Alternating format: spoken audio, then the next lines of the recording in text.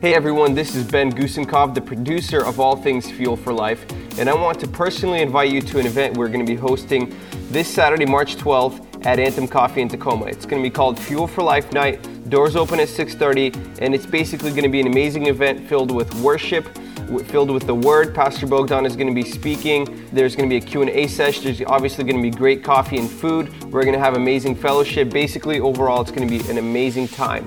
Feel free to bring a friend. Actually, I encourage you to bring a friend, and we are looking forward to seeing you there.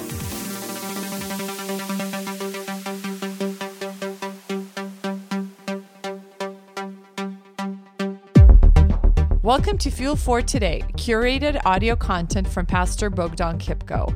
We are confident this will fuel your faith in the one who gives faith. If you have breath in your lungs, God has a plan for your life, a plan that is far better, bigger, and immensely more than anything you have ever imagined.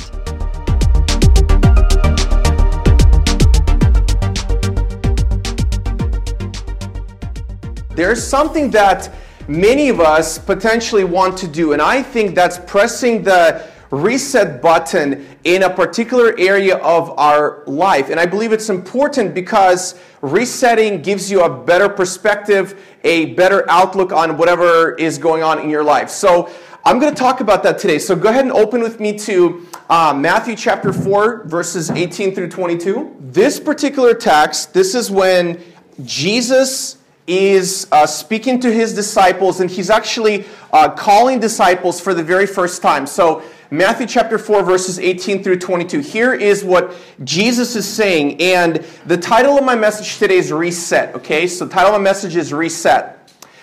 So here's what Jesus does. So while walking by the Sea of Galilee, he saw two brothers, Simon, who is called Peter, and Andrew, his brother, casting a net into the sea, for they were fishermen.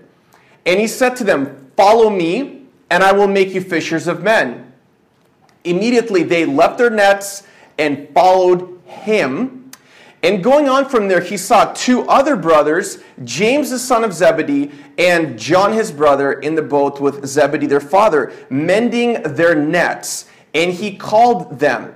Immediately they left the boat and their father and followed him, followed Jesus. When I was growing up, and when we were starting, when I was starting elementary school, let's see, what's going on here? Okay. Oh, we just need to screw this in, and we're good to go. So when I was growing up, and when we were going to elementary school, we had a particular tradition in our household. And the tradition was basically to go and to buy brand new school supplies. And maybe some of you guys here have that kind of a tradition in your family, or maybe you did. And for me, that was one of the most exciting parts of the year. A lot of kids get excited about going to the toy store. I got excited about going to the office supply store to get new school supplies. And so I always remember going in there with my parents, and I'm the only boy out of four sisters. I had my sisters with me, and we would go through all the shelves and get brand new school supplies. And one of the most exciting things for me was to get a brand new notebook, a spiral notebook. I'm kind of probably aging myself when I say spiral notebook. Many of you guys don't even know what that is. There's also another type of folder that was called a Trapper Keeper, okay? And not sure if anybody remembers that or not. But I loved blank notebooks because, to me, they told me about the possibilities of what could be put in there. So I loved buying new pens. I loved buying new pencils. I loved the smell of the lead as you sharpen a brand new pencil. I loved when you open up a brand new notebook and it's fresh and it's new and it's exciting and I can look into it and there's blank pages. And I thought of all the endless possibilities, all the new things that I would learn. School supplies. Fall, beginning school. It's a new quarter for us. It's a fall quarter, and I believe the reason that I was so excited about those notebooks, the blank notebooks, was because the blank page told me that I'm beginning new. I'm getting a fresh start, and I can press the reset button on whatever was happening before in my life. And so I absolutely loved it. I absolutely enjoyed it. And maybe you came in here today and summer is over. You understand that. And you're moving into the fall quarter. And there is a particular area in your life where you would like to press the reset button. Maybe you came in here today and you have a whole bunch of things, maybe weight that's on your shoulders of things you did in the past, things you're going to do in the future, and you're just worried about that. I want to give you permission today to press the reset button, to open up a blank page and to start fresh. This is actually what God is all about. If you read Genesis 1:1, in the beginning God creates something out of nothing. God loves to create new. And this text that we just read today is all about reset. It's all about starting fresh. And so Jesus is calling his first disciples. And so the big idea that I want to focus on this morning is this, that your past is a part of your life, but it does not define your life. Are you guys with me? Your past is a part of your life, but it does not define your life. So whatever weight or anything you came in here with today, I want you to press the reset button. Today we're starting fresh, we're starting new, and I always remember a bumper sticker that I've seen. It's a little bit cliche, but I like it. It says, if you're going the wrong way, God allows U-turns, right? How awesome is that? God does allow U-turns, and I believe we can press the reset button on whatever it is that we might not be where we need to be. And so this is the common objections that usually you're going to say right now. This is probably what you're thinking about. You want to press the reset button. You want to serve Christ more faithfully, but you're saying, you know what? I'm not ready. I'm not equipped. I have past mistakes. I'm not qualified, and I have a bunch of failures. Here's the problem with that kind of mentality. Jesus doesn't say to us, straighten out your life and then begin to follow me. Jesus says, follow me and I will straighten out my life, your life for you. Jesus doesn't say, clean up your mess and then come to me. Jesus says, come to me and I will take your mess upon myself and give you a brand new life. Amen?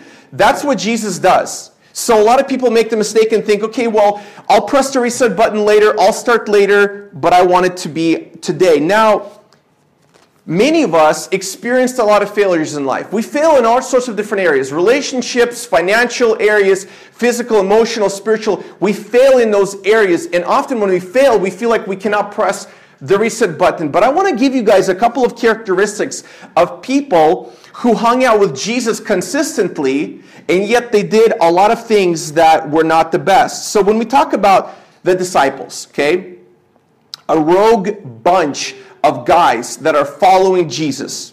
Well, first of all, they were very proud. They were prideful. If you recall, they were walking together and they began to argue about who is greater. You guys remember that, right? So these are people who are hanging out with the Son of God, i.e. God himself, and they're thinking about, you know what, who's better or who's greater. They were overconfident.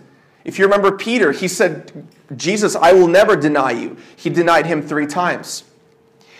They were cowardly.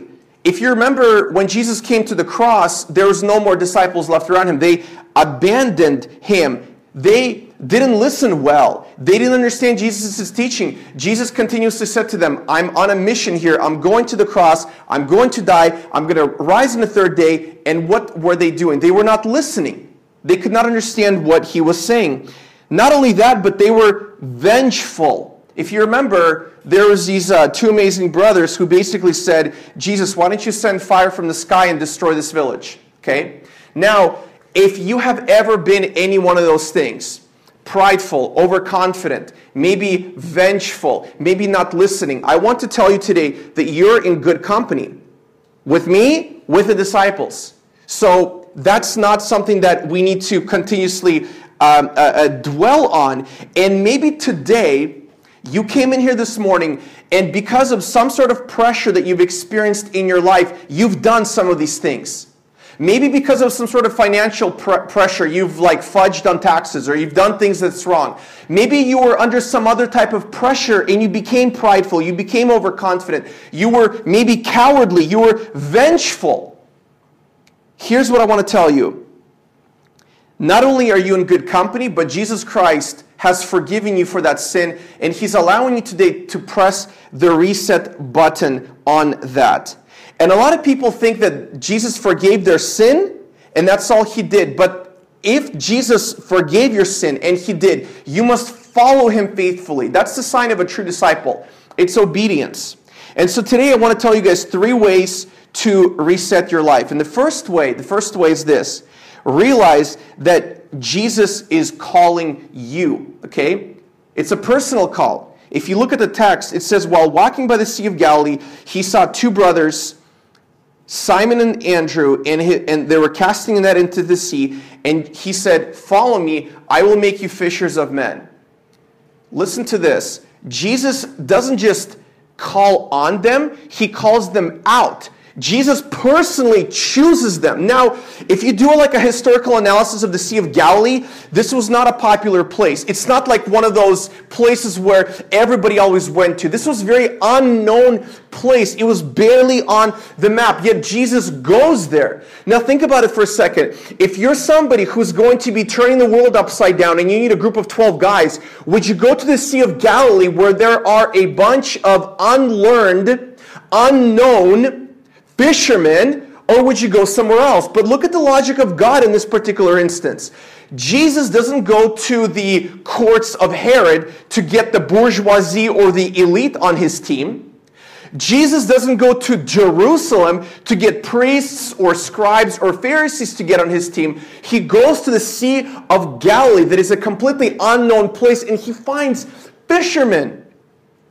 Now let's talk about fishing for a moment, okay? These guys were not fishing for recreation. They were fishing for vocation, okay? That was their job. It's not like they had a corporate job, they wore a suit and tie, and now they're like, cool, let's go fishing on the weekends. This was the way they made money. If there was no fish, there would be nothing to eat. So these guys are fishing, and Jesus comes to them. Now, here's what I want you guys to focus on in this thing, that Jesus is calling you. I want to talk about calling for a minute.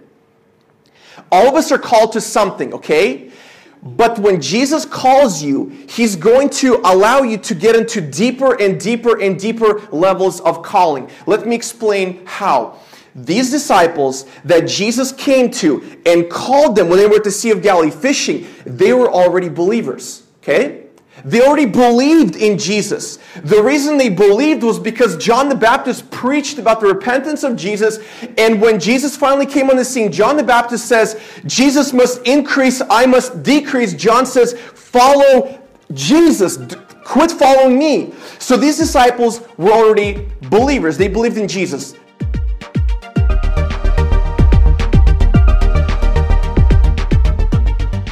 Thank you for listening to this curated audio content from Pastor Bogdan Kipko. We hope that you were encouraged and inspired by this message. Bogdan is personally convinced that whatever fills your mind fuels your life. It is his life goal to help you faithfully follow Jesus. For more information, please visit fuelforlife.tv.